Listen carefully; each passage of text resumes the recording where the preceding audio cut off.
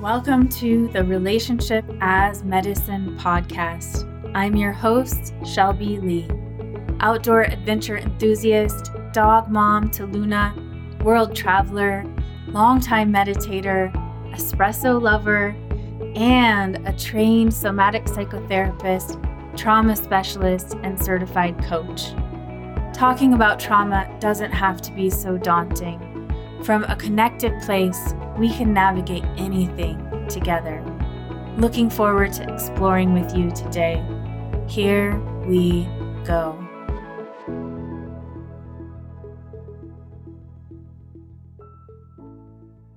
Hello, everyone listening today. I am completely honored to be here with Kelly McDaniel, LPC, NCC. Kelly changed my life in one weekend with a book she wrote called Mother Hunger that we'll be talking a lot about. I want to tell you a little bit about her background before we dive in. Kelly is a licensed professional counselor, author, mother, and women's advocate.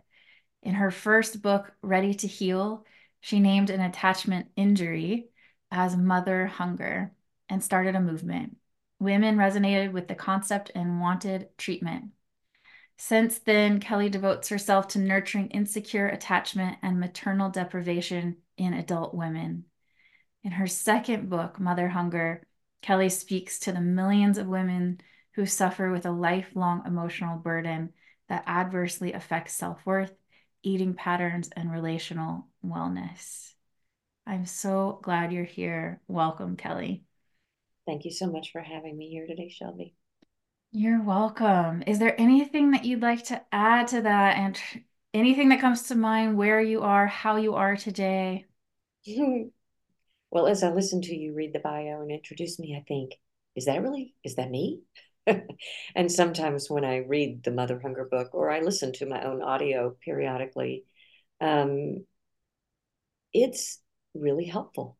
And I sometimes think, wow, I worked hard and it paid off. And today or any given day, I'm like, I couldn't do that again. I just couldn't do it again. It took a lot. I'm still recovering from writing that book. And so I feel the emotion kind of come up and like, I'm so glad I could do it when I did. Mm. Yeah. Mm. I can feel that emotion too in myself. I can't even imagine what it would take and how you've had to recover. And especially with the amount of people who've been drawn to the work on top of that, you must have such an enormous capacity. I think like everyone else, the capacity that I have was deeply impacted by a pandemic. And this book came out in the middle of COVID, kind of in the first year when we're all a little more used to what's happening, but still uncomfortable, different levels of hiding and staying safe. Uh, and there was a postpartum period for sure after the book was born. I went into my own quiet zone and I was helped by the pandemic. So coming out of that, we're all in different stages of even still re-entering the world and figuring out how to do that and how to titrate our own exposure. And I don't know that I have fully recovered from the book's publication, given what was going on and that our world still seems to be reeling. Absolutely. Well, that Yeah. makes a lot of sense. Yeah. Yeah. Well, for folks who don't know what mother hunger is, it might make more sense to them why it was so much to recover from. Would you share just a bit about what you mean by mother hunger and um, in a simple way, and then we'll break it down together over time. Sure, I would be happy to. When I first found this term, mother hunger, uh, it was after my first book. So it was somewhere like 2007, 8, 9, somewhere in there. Um, and the term kind of found me because the women I was working with collectively had a yearning for a quality of love that they were looking for, um, and kept confusing it with romance. So we're running into trouble. And when I would get to the core with each woman about what's hurting and pause and slow down, over and over again in my office, I would hear, I want my mom. Mm. And then as we would unpack that a bit, I learned it wasn't actually the mother that this person has that she wanted. It was a mother. It was a quality of care that as primates, as mammals, we need from a mother. And so I, I think one of the hardest things about writing the book is really deciding what is that care exactly? What is it that we actually are born needing because we're mammals? And so what I came up with is what we need is nurturing, we need protection, and eventually we also need some guidance. So those first two needs, protection and nurturing, are as primitive. They're both so basic. Like nurturing means all the attunement, the feeding, the holding, the caring, the sounds, the smells, everything we need to have an imprinted sense of trust and love.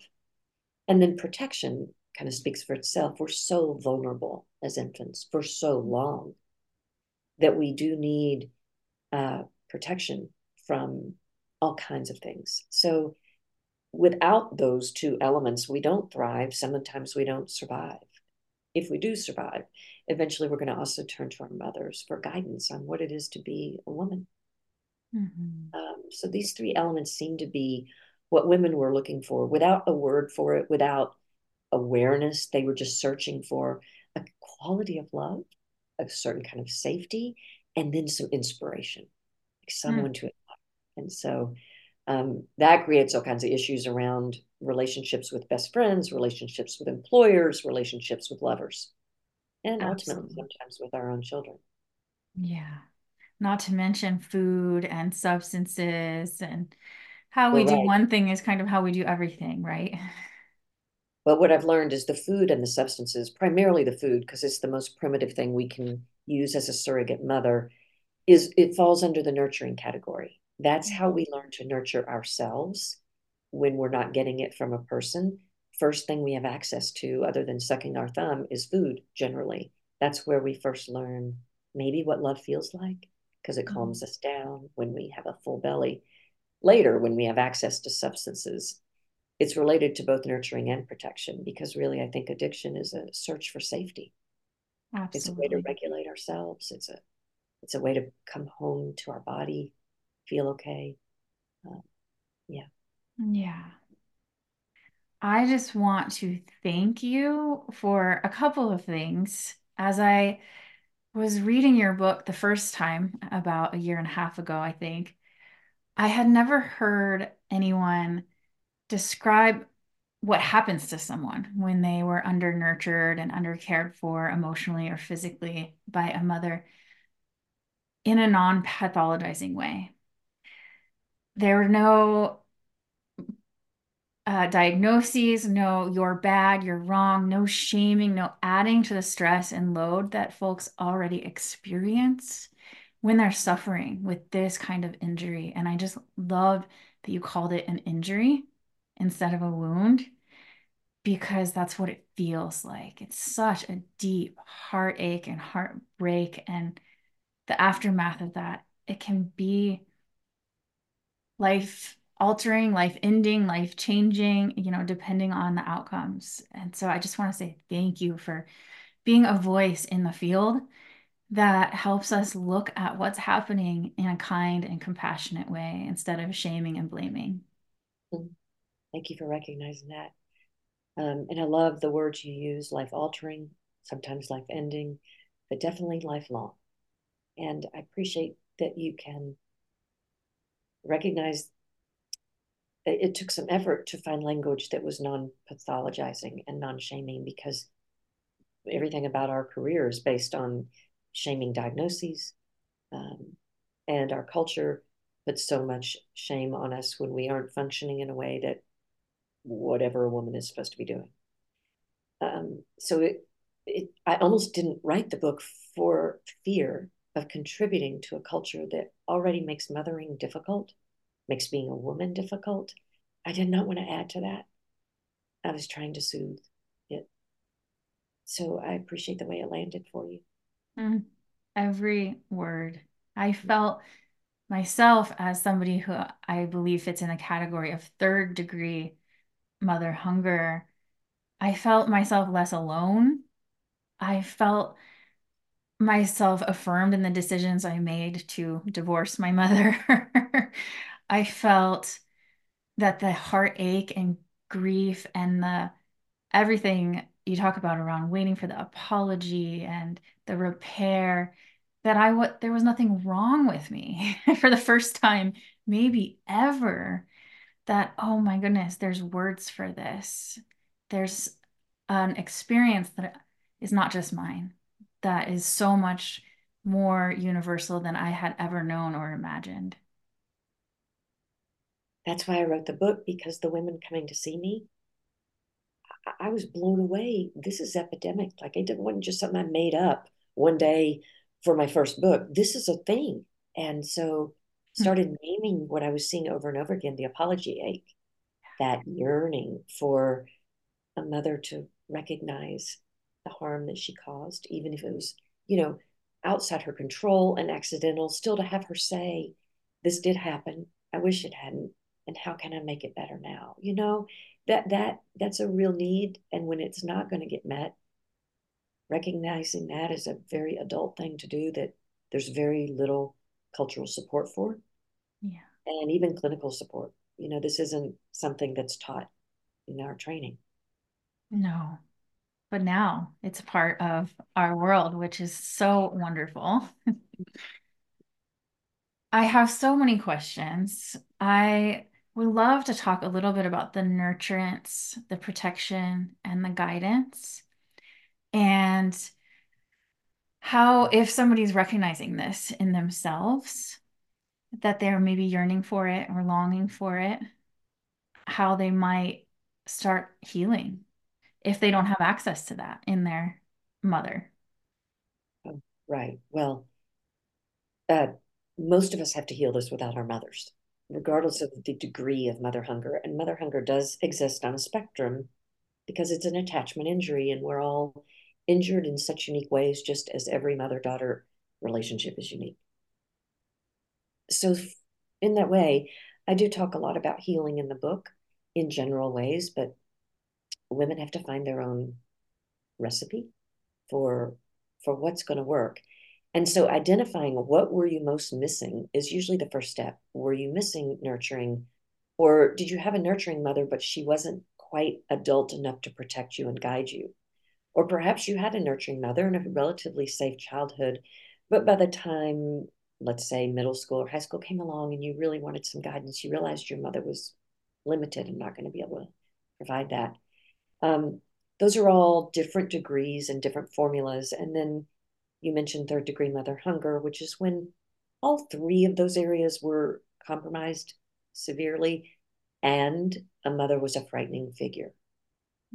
When the first attachment object that we have is scary, it really, really messes with our attachment system, where we learn to bond with somebody who's inherently untrustworthy, and that gets played out all through the lifespan.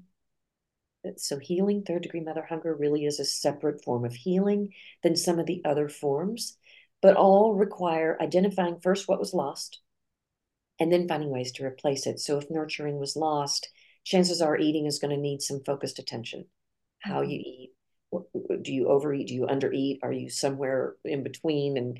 And finding out how to really fuel the body with loving, nutritious food and rhythm.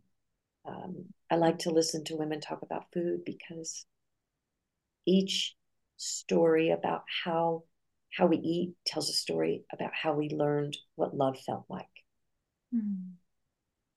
So if it was invasive or frightening, there may be a tendency to go toward anorexia and rejecting anything that might feel like a mother's an early love before we had language. If there wasn't enough of her, then there may be a desire for lots of ice cream and sweet things. Those things really represent love in the body. Mm. Um, and again, these are not things we're doing wrong. These are not disorders. These are what we do to replace what was lost.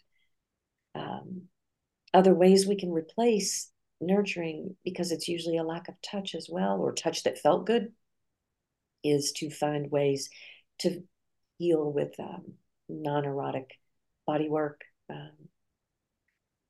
gravity blankets, self-touch, and nurturing. Protection, moving on to protection, again, how we feel safe in the world is different for all of us. And to one extreme, it can mean we do isolate perhaps and stay home and kind of avoid. And that's a necessary transition point sometimes when realizing there was a lack of protection. I encourage women to titrate news exposure. There's only so much crisis and disaster we can hear when we're healing from our own crisis and disaster. Um, and then for guidance, I tend to think sometimes guidance is one of the easier things to replace because we can find inspiring women around us or men to turn to for coaching or wisdom. But in saying that, I don't want to diminish how difficult it is for daughters that didn't have guidance from their mothers to tease that out without feeling like, was I embarrassed by her or was I afraid of her? And that's a complicated process because there's a lot more brain activity going on. The earlier form of nurturing and protection, a lot of that happened before we had prefrontal cortex online. We don't remember it. We know when we couldn't look to her for guidance, and it can be very difficult to look at that and identify that so that we can go get that need met. Hmm. Absolutely. I took a lot of deep breaths as you were sharing, just aware of my own nervous system and the nervous systems of folks who are listening, possibly for the first time in their lives, making some sense of some things that they're experiencing. And that word titration really stood out, just little by little by little, slowly, slowly gathering all of these things back in. Yeah, yeah, and that can be, listening to this can be a lot. I mean, talking about it even is a lot. Both of our hearts are right here. And when people talk to me about reading the Mother Hunger book, I love it when I hear women say, I have to read it in small bits. I read a little bit and I put it down. Or I'm hearing, especially women with third degree mother hunger, do better listening to the book, the audio, rather than reading it. And I'm learning from feedback that that's because when they read it, they hear their own voice or their mother's voice and they can't Yeah, move through the chapters. But if they can listen to my voice, somehow they can digest it a little bit more. But it's a lot. yeah. It's a lot. I really want to underline too for the folks out there in the world who tend to think everyone else's such stress and suffering is so much greater than theirs, or other people have experienced trauma or traumatic stress and I haven't, that that early childhood development, the prenatal experience of even having a mother that was preoccupied with what was going on in pregnancy or anxious about money or things that seem fairly basic, those things actually can impact our experience of ourselves and that experience of nurturing and protection in the ways that each of our own unique nervous systems, hearts, minds, and bodies need it. If that attunement isn't there, if the empathy isn't there, because the mom is just simply surviving, trying to tend to her own emotions and experience. It's not like it was intentional or um, that it was malicious.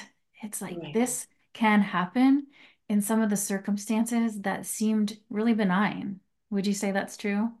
Completely true. I talk about in the book that this is not about love or lack of love.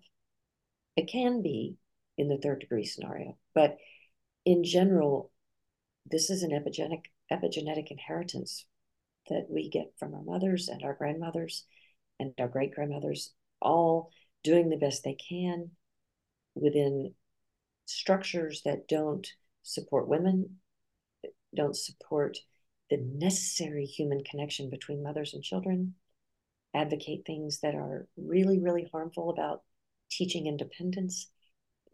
And these things really damage the mother-child bond. And it's not about love. Many well-meaning mothers follow guidance that is just misinformed. And mothers need guidance so much during pregnancy and during the formative time, just as much as their infants are going to need guidance one day as they grow up. So we're not guiding correctly the women that are becoming mothers. It's part of the work I love doing is working with women who are thinking about becoming pregnant, already are pregnant, already have children on the ground, and realize, oh my. So I like doing that work. Yeah, it's so important. I want to talk a little bit about what came to my mind as you were saying, what it took to put this book out in the world and the recovery. As I was looking back at your book, you mentioned implicit memory and how our bodies carry these memories that are often pre-verbal. And we go through life trying to put words to something that is a feeling that is so deep and core, and it feels like it's been around forever and will be around forever. Can you talk a little bit more about these body memories, these implicit memories, and how that happens? How we don't have words for things sometimes. Right, right. Because our body holds a memory before language came online and before our thinking brain came online. So explicit memory is the kind of memory we all can relate to. Explicit memory is something we can recall. We can tell the story that goes with it. We have sometimes dates and times. We know pieces of our story. We remember our first day of camp or our first day of third grade, or maybe we remember a certain holiday. That's explicit memory, something we can recall and talk about. Implicit memory are the experiences that happened to us before we had language, full cognition, which doesn't come on till about uh, age 5 or 6, sometimes 4. There can be glimpses around 3, I've found. But implicit memory is in the body and can happen as soon as about 6 weeks in utero. We start to digest our environment and make sense of our body based on our first environment, which is our mother's body. So if she is stressed, if she is anxious, if she is excited, um, her emotions are flowing through her body and reaching ours. And we're swallowing them, making sense of who we are before we're even born. And then in the first 3 years, we are learning what love feels like through touch, how we're held, how we're fed, the sounds around us. All that is creating a body memory of what love feels like, of what loneliness feels like. So if you think about it for just a minute, many of us were raised, and more are still being raised, with sleep training, with really poor advice to let a baby cry it out in the crib. And the advice comes along with saying, well, eventually the baby will stop crying and see you succeeded, which that is, I guess, if that's what you're going for, a success. But if what you're really going for is a way to attach to your infant, it does just the contrary. Because what the infant's actually learning in the crib while crying out for care is that no one's there. And the infant brain can't make sense of that. So the body prepares the infant for death. Because if nobody's coming, our primitive bodies, if we were left out in the wilderness without someone to come, we would be eaten. We wouldn't survive that, or we would freeze, or we would bake, whatever. It's not something we would survive. So, and many babies in orphanages didn't survive when they weren't responded to. So this is hard to hear, but sleep training leaves in our body a desperate sensation of loneliness that could lead to annihilation. And what I find is that when adults have an experience like primal panic that comes up and grabs them out of nowhere in the middle of the night, upon waking, upon trying to sleep while driving, sometimes it's the body having a memory of what it was like to be utterly, desperately alone. Hmm. we're not designed to be. And it's really sad that we expect our infants to endure this. And I think that's the seed of mother hunger right there.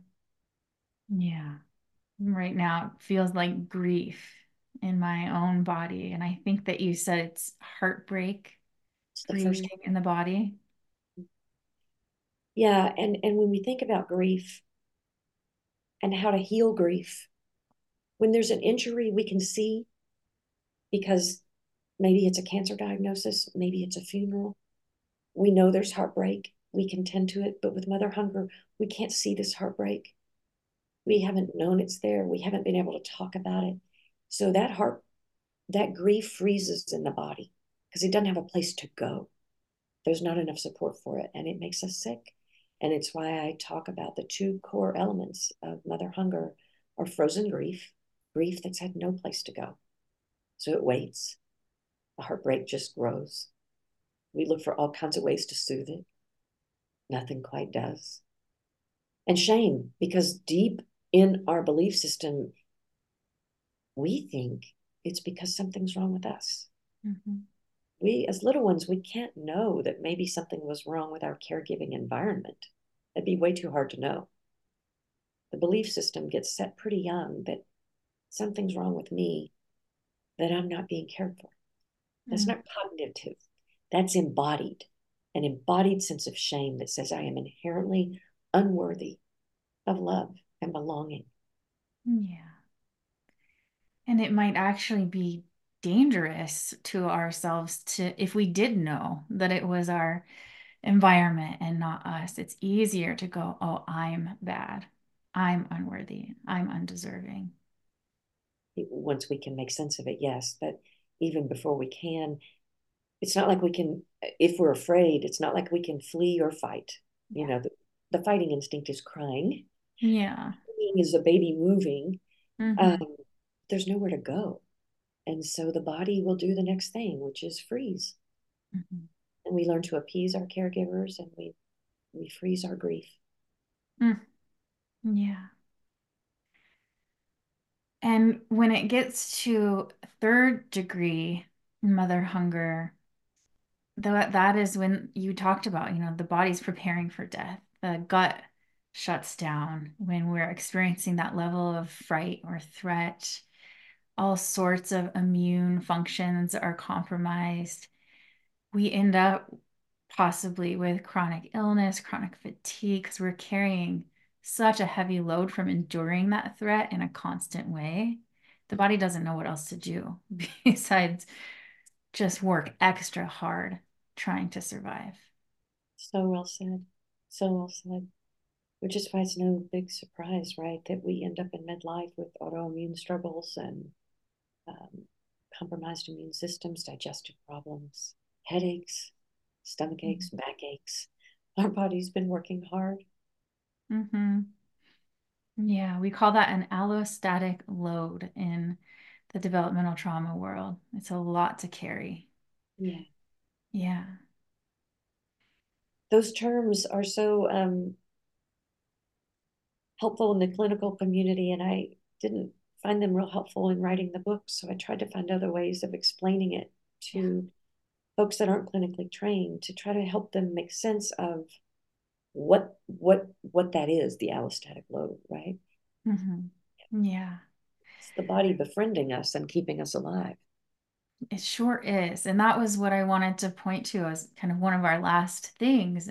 Again, thanking you for writing this in such a non-pathologizing way. This is one of the only books that talks about attachment that I have ever read that includes the experience of disorganized attachment in a more thorough way.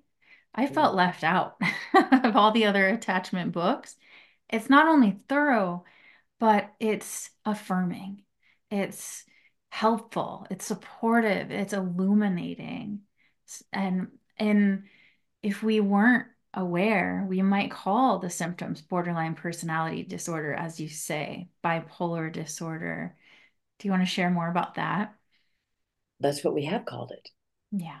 I just, in my practice, I couldn't settle with it. I couldn't use the terms. I didn't like the terms. Um, and early on, I didn't have the awareness of complex PTSD yet. So I think Christine Courtois was writing about it as I was also writing about it, but you know, I, I just didn't find words as elegant as Christine's when I needed them. Um, Mm. and I do think you're right. The disorganized attachment category is largely left out of attachment theory language and dialogue, which is all still pretty fresh anyway. Um, and it's just now kind of moving into the mainstream where people kind of can joke about their anxious attachment or avoidant attachment, but you don't hear anybody joking about their disorganized attachment. It's not funny. And I think there's a lot of still a lack of awareness. Yeah. And stigma. Well, stigma, because I think it gets thrown into these terrible diagnoses Yeah. rather than let's call this what it is. This is when your attachment system formed in a soup of fear. Yeah, you're going to look like somebody who on any given day is up here, down here, losing their mind. That's normal. That's not a pathology. That's because you're trying to make sense of how to attach when it's inherently not a good idea. Our attachment system will trump any other system. So it's going to trump even if somebody is dangerous. We're going to still attach. And that's going to create some personality problems. Yeah. But no one suffers more than the person with the personality issue. Yeah, the other people around it. That's what I don't like about these diagnoses. It's all focused on how hard it is on everyone else. Well, that's not talking about on what it's like for the person living this way, Yeah. Oh, which is what I wanted the third degree chapter to help explain. Like, this hurts to live this way. mm, I love this soapbox. I got full body goosebumps, Oh, and good. it is I'm so sorry. important. It is deeply important, and I so appreciate your willingness to go against the stream and speak towards these things in such a compassionate way. Thank you. Thank you for having the clinical expertise and the heart to hold the complexity of Yeah. this book, but also specifically third degree mother hunger. Mm. Once we can sit in this place, it's easy. It's easy to open my door when my clients come in with it. I cry with them all the time about it because folks have been spending decades trying to be seen, understood, empathized with, worked through repairs with. It's actually easy and it's such a deep honor. And I imagine you feel similarly. I do. I do. I think it's an honor to do this work. And the relief that women feel when they have some other name for this that doesn't add more insult to injury is a joy. Yeah. Oh, well, I wish we could talk for hours, but we will bring this to a close. Is there anything at all that you'd like to share or express to end this today? My gratitude for you, Shelby, because I think it's a podcast like this with a heart like yours that helps me get this book into the hands of the women that need it. I'm Mm. not really a promoter, I'm not a marketer. So I don't have an agent, I don't have a publicist. People that find this book and willingly help educate, it's such a gift. So thank you. Mm. You are so welcome. Thank you for trusting me with all of this and with your time. I will share in the show notes all of the ways that folks can find you and come see you. Is there anything off the top of your head that you'd like to encourage them to look for? Well, there is a thing coming up in March. It'll be the first kind of public appearance I've had in a while that my publisher, Hay House, is putting on in Phoenix, Arizona. And I think that's the fourth weekend in March. And so maybe we'll get some details for your show notes about what that's called and who all's going to be there. I know Gabby Bernstein's a big speaker. She's going to be there. I'll be speaking on Sunday that weekend about mother hunger. Oh, So it could be an opportunity to meet other women who are reading the book, looking for community. I'm hoping for a soulful 90 minutes with mm. women and well, Oh, any adults that are resonating with the book. Yeah. So cool. Oh, well, thank you so much. And I look forward to the next time we get to connect. Thanks so much for listening. If you loved the conversation today and you're a coach or therapist, you might check out Body of Work. It's my 10-month online professional development program. Land in a community of wholehearted practitioners inspired to deepen their embodied practice while supporting their clients. Join me in this worldwide revolution where we regulate our nervous systems, come home to our bodies, and be present to what arises for those we work with in a skilled and spacious way.